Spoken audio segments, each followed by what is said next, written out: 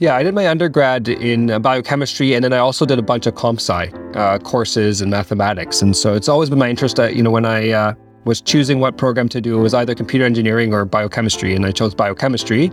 But then make sure the computer piece was in there. It's always been sort of an interest of mine. And so as I, went through different, studies and sort of got into medical school, it was something that I, kept with me and did research in digital health and ensured that I sort of stayed grounded in that. I saw the opportunity to make things better by continuing to leverage technology, recognizing as well you have to do it right to make things better, that there are also challenges that we've introduced on clinicians because of technology. So it sort of stayed with me in terms of that interest and passion in doing things in the medtech space. And, that's why I'm where I am today.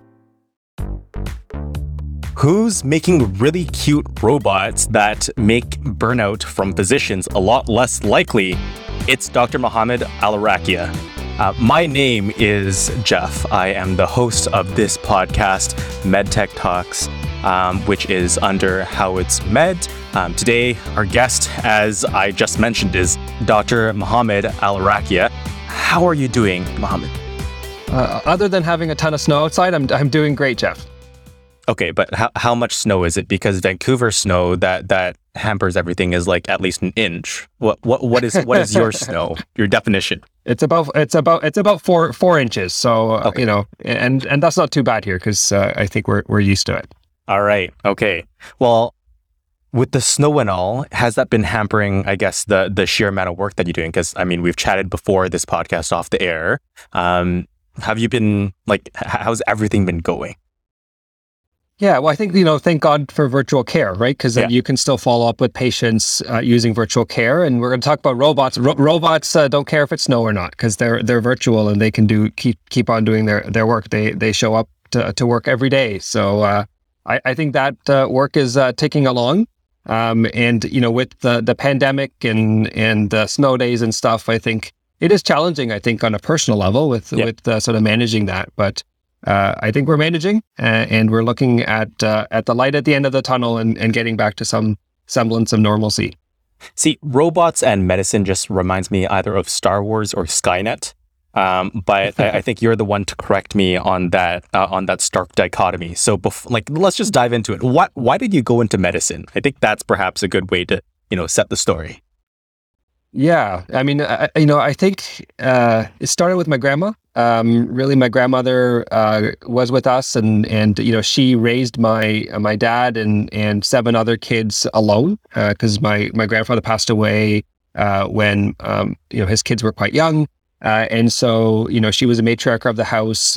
She lived with us, and she got tremendous care from her family physician. Her family physician would come home and look after her and was always there. And I remember vividly when she wasn't doing so well, he came home and did a home visit and called the ambulance and then accompanied her to the hospital. And so it really just, it showed me what, care was about, how that relationship was so key. She trusted him and listened to him, even though she wouldn't sometimes listen to us on certain things. She really did appreciate his advice. And she wouldn't go to the hospital, but when he told her that she needed to go to the hospital, then she followed through on that. And so I really saw that the role of a clinician in someone's care was clear. And I think I've tied a lot of things to that experience, because it really is about allowing clinicians to care for patients and have that relationship. And there are a lot of things that get in the way. And so some of the work that I've been doing is to get those things out of the way and go back to where that relationship is the most important thing. Mm-hmm. So it seems like that relationship between the patient and physician really stands out to you. But you seem to have gone into the medtech route to some degree. I guess. How did that begin? I remember off the air you talked a little bit about having a background in comp sci, was it? Yeah, I did my undergrad in biochemistry, and then I also did a bunch of comp sci courses in mathematics. And so it's always been my interest that, when I was choosing what program to do, it was either computer engineering or biochemistry, and I chose biochemistry. But then make sure the computer piece was in there. It's always been sort of an interest of mine. And so as I went through different studies and sort of got into medical school, it was something that I kept with me and did research in digital health and ensured that I sort of stayed grounded in that. I saw the opportunity to make things better by continuing to leverage technology, recognizing as well you have to do it right to make things better, that there are also challenges that we've introduced on clinicians because of technology. So it sort of stayed with me in terms of that interest and passion in doing things in the medtech space. And, that's why I'm where I am today. So, Mohamed, I don't mean to date you, but back when you were going through the whole medtech scene, what did digital health look like? Because I think that setting that scene would allow us to go through time together a lot more smoothly. Yeah, sure. So when dinosaur roamed the earth, stone tablets, right? No, that's right. That's right. We had tablets at least, right? At that point in time, and they made a comeback pre-COVID into clinics. But it really was in terms of patient health. So my research project in medical school was on health information on the internet, and it was just sort of starting in terms of having information available for patients, and there was a lot of work on, well, is it accurate information, and should patients sort of rely on it? There wasn't a Google to go and easily search for things at that point, and so there was a work on looking at approving websites and making sure they had appropriate information at that time, and that's still relevant today. But very much email had just sort of started up at its sort of infancy, and communication electronically had just started up, and so it was just, I think we were recognizing that there was some potential here, but I think it was more about the dangers, right? What is like, people are going to go online and look at information that would be, and I wouldn't, in my research at that time, about 30% of it was accurate. And so, they're going to look at information that's not accurate and then go talk to their provider, and what harms can that cause? And I think we flip things on its head right now, I hope, but there's still some of those concerns, right? So some of these things are maybe timeless, as a way to put it, in terms of some of the cautions that are out there. Yeah, that's very do no harm of you, looking at the dangers first instead of the benefits first. But what are some of the benefits that you saw of, I guess, what was digital health back then in terms of patients being more informed, et cetera? Yeah, and so in my residency, I carried on that work from a patient-facing perspective and did a study on a patient portal. Actually for diabetes, and diabetes patients were entering information online, their blood glucose, their blood pressure, the amount of exercise. And so it was, it seemed very empowering to them. And we actually did a control group study where we looked at patients that didn't have access to this technology and weren't doing that.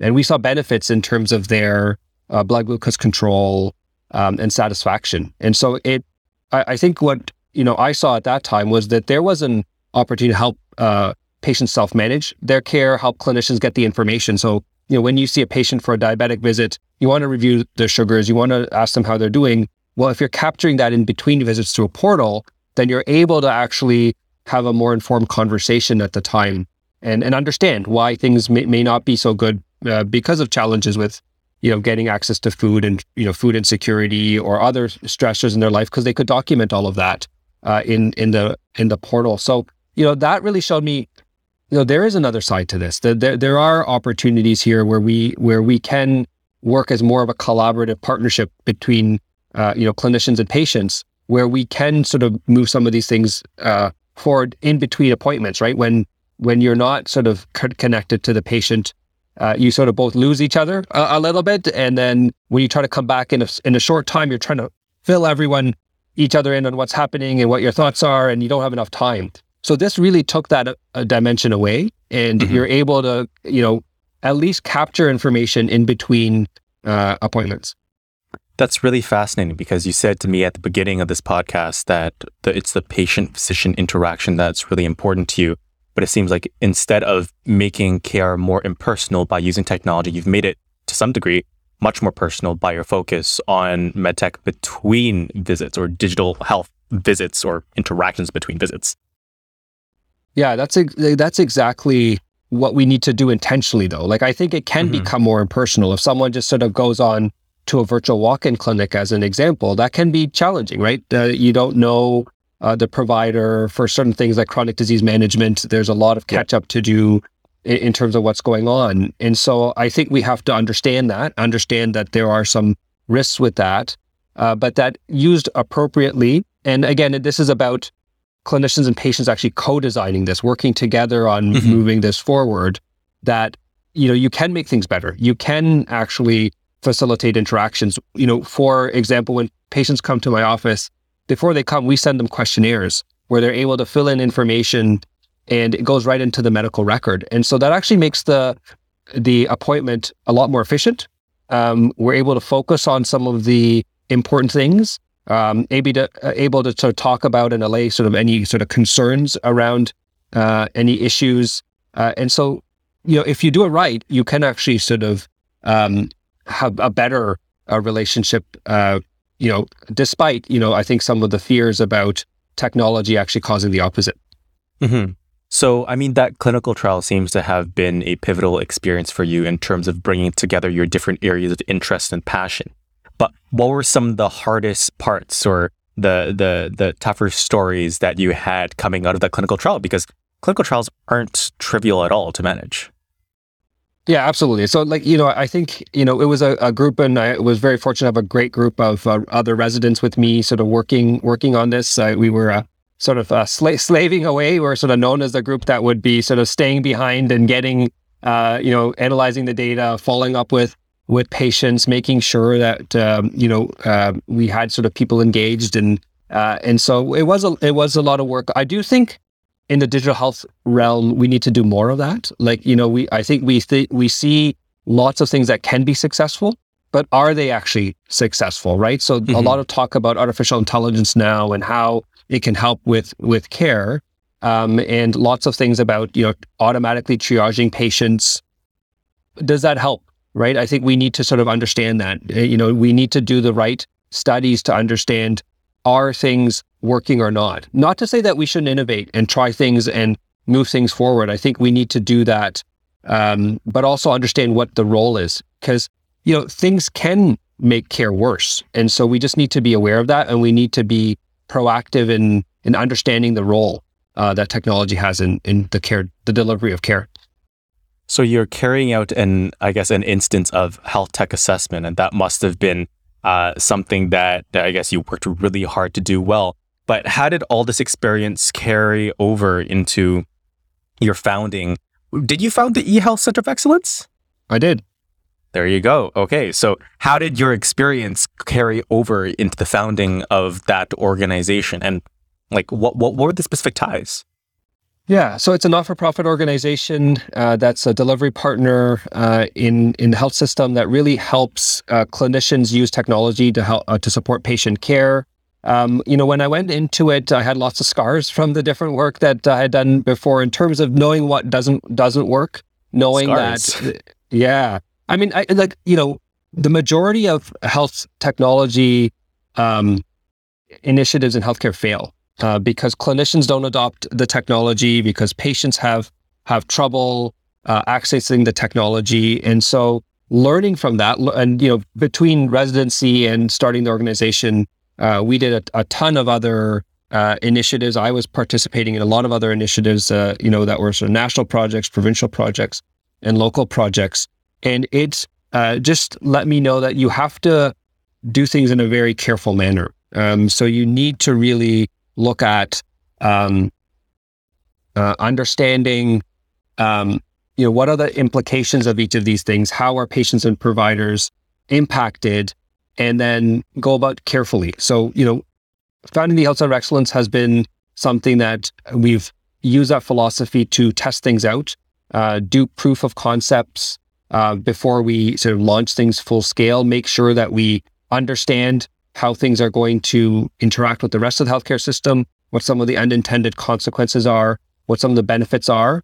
And then once we understand that, then we're able to scale and spread things in a way that supports, clinician workflow. So that's been really important. And so, I've taken direct learnings from my previous you know, exploits or initiatives and put it into the work that we do today.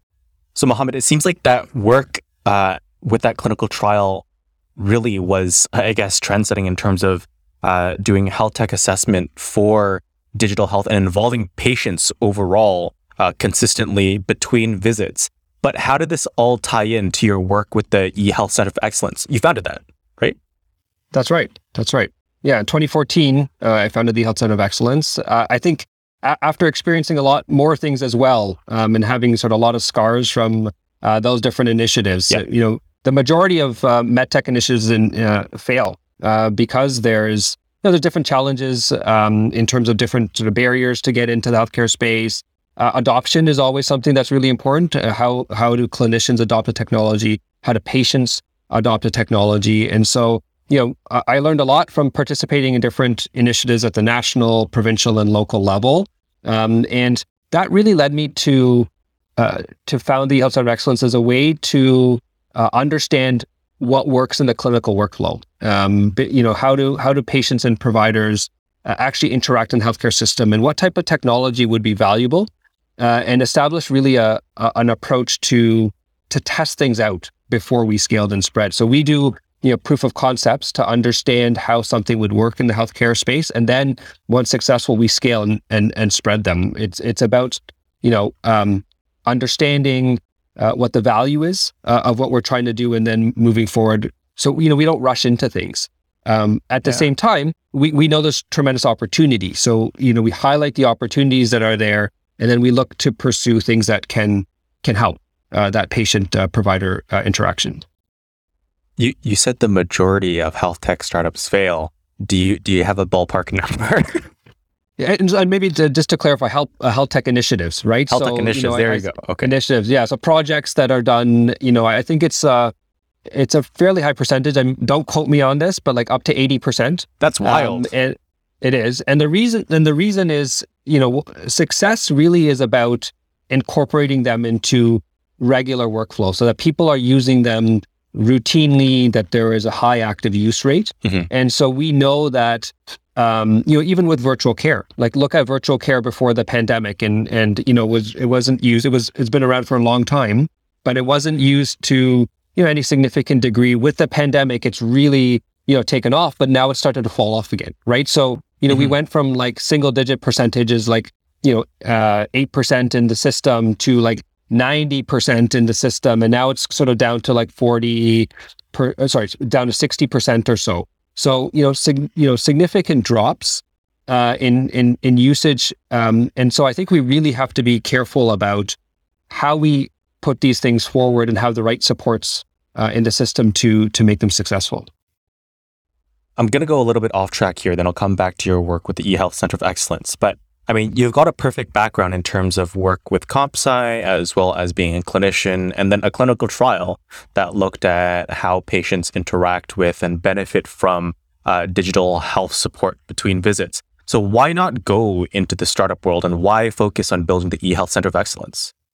Yeah, I think it's the startup world is very appealing. I think that there is tremendous opportunity. Lots of great startups that are making sort of huge gains and really helping us move things forward.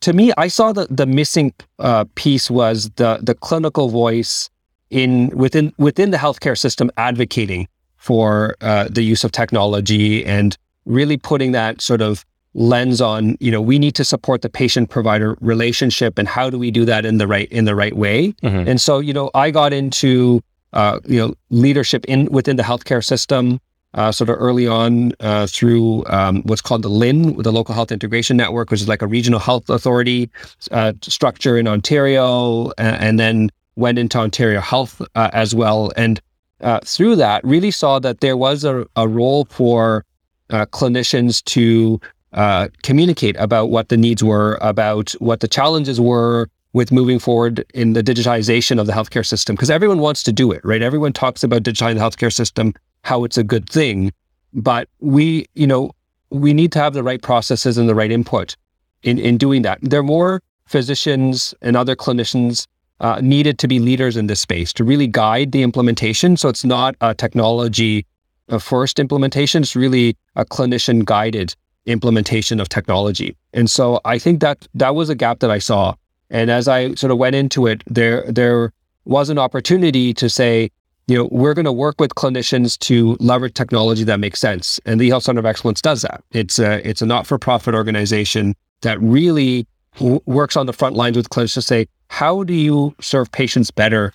How do you help improve access to patient care? And that might be virtual visits. It might be, online questionnaires. It might be, having a back-end process simpler in terms of the documentation in the chart so that they can spend more time with patients. But it's understanding that first, right? And so that was what was appealing to me, is really just understanding all the workflow challenges and then bringing different technologies that startups and other companies make to bear on those challenges. So, that was an area that was, very interesting to me. I did a master's in health information science after finishing residency, and that just opened my eyes to, how health systems are designed and how clinicians work within them and what the opportunity was for technology.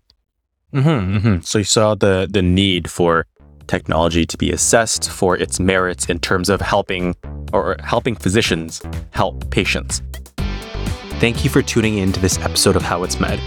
If you liked what you heard, the best way to support us is to go to your podcast platform, be it Apple Podcasts, Stitcher, Spotify, whatever you like, and to give us a rating and a recommendation or a comment so that others can best find us. If you can't do that, then we'd really appreciate it if you could share your favorite episode with those that you care about and who you think would find our work interesting. Till next time.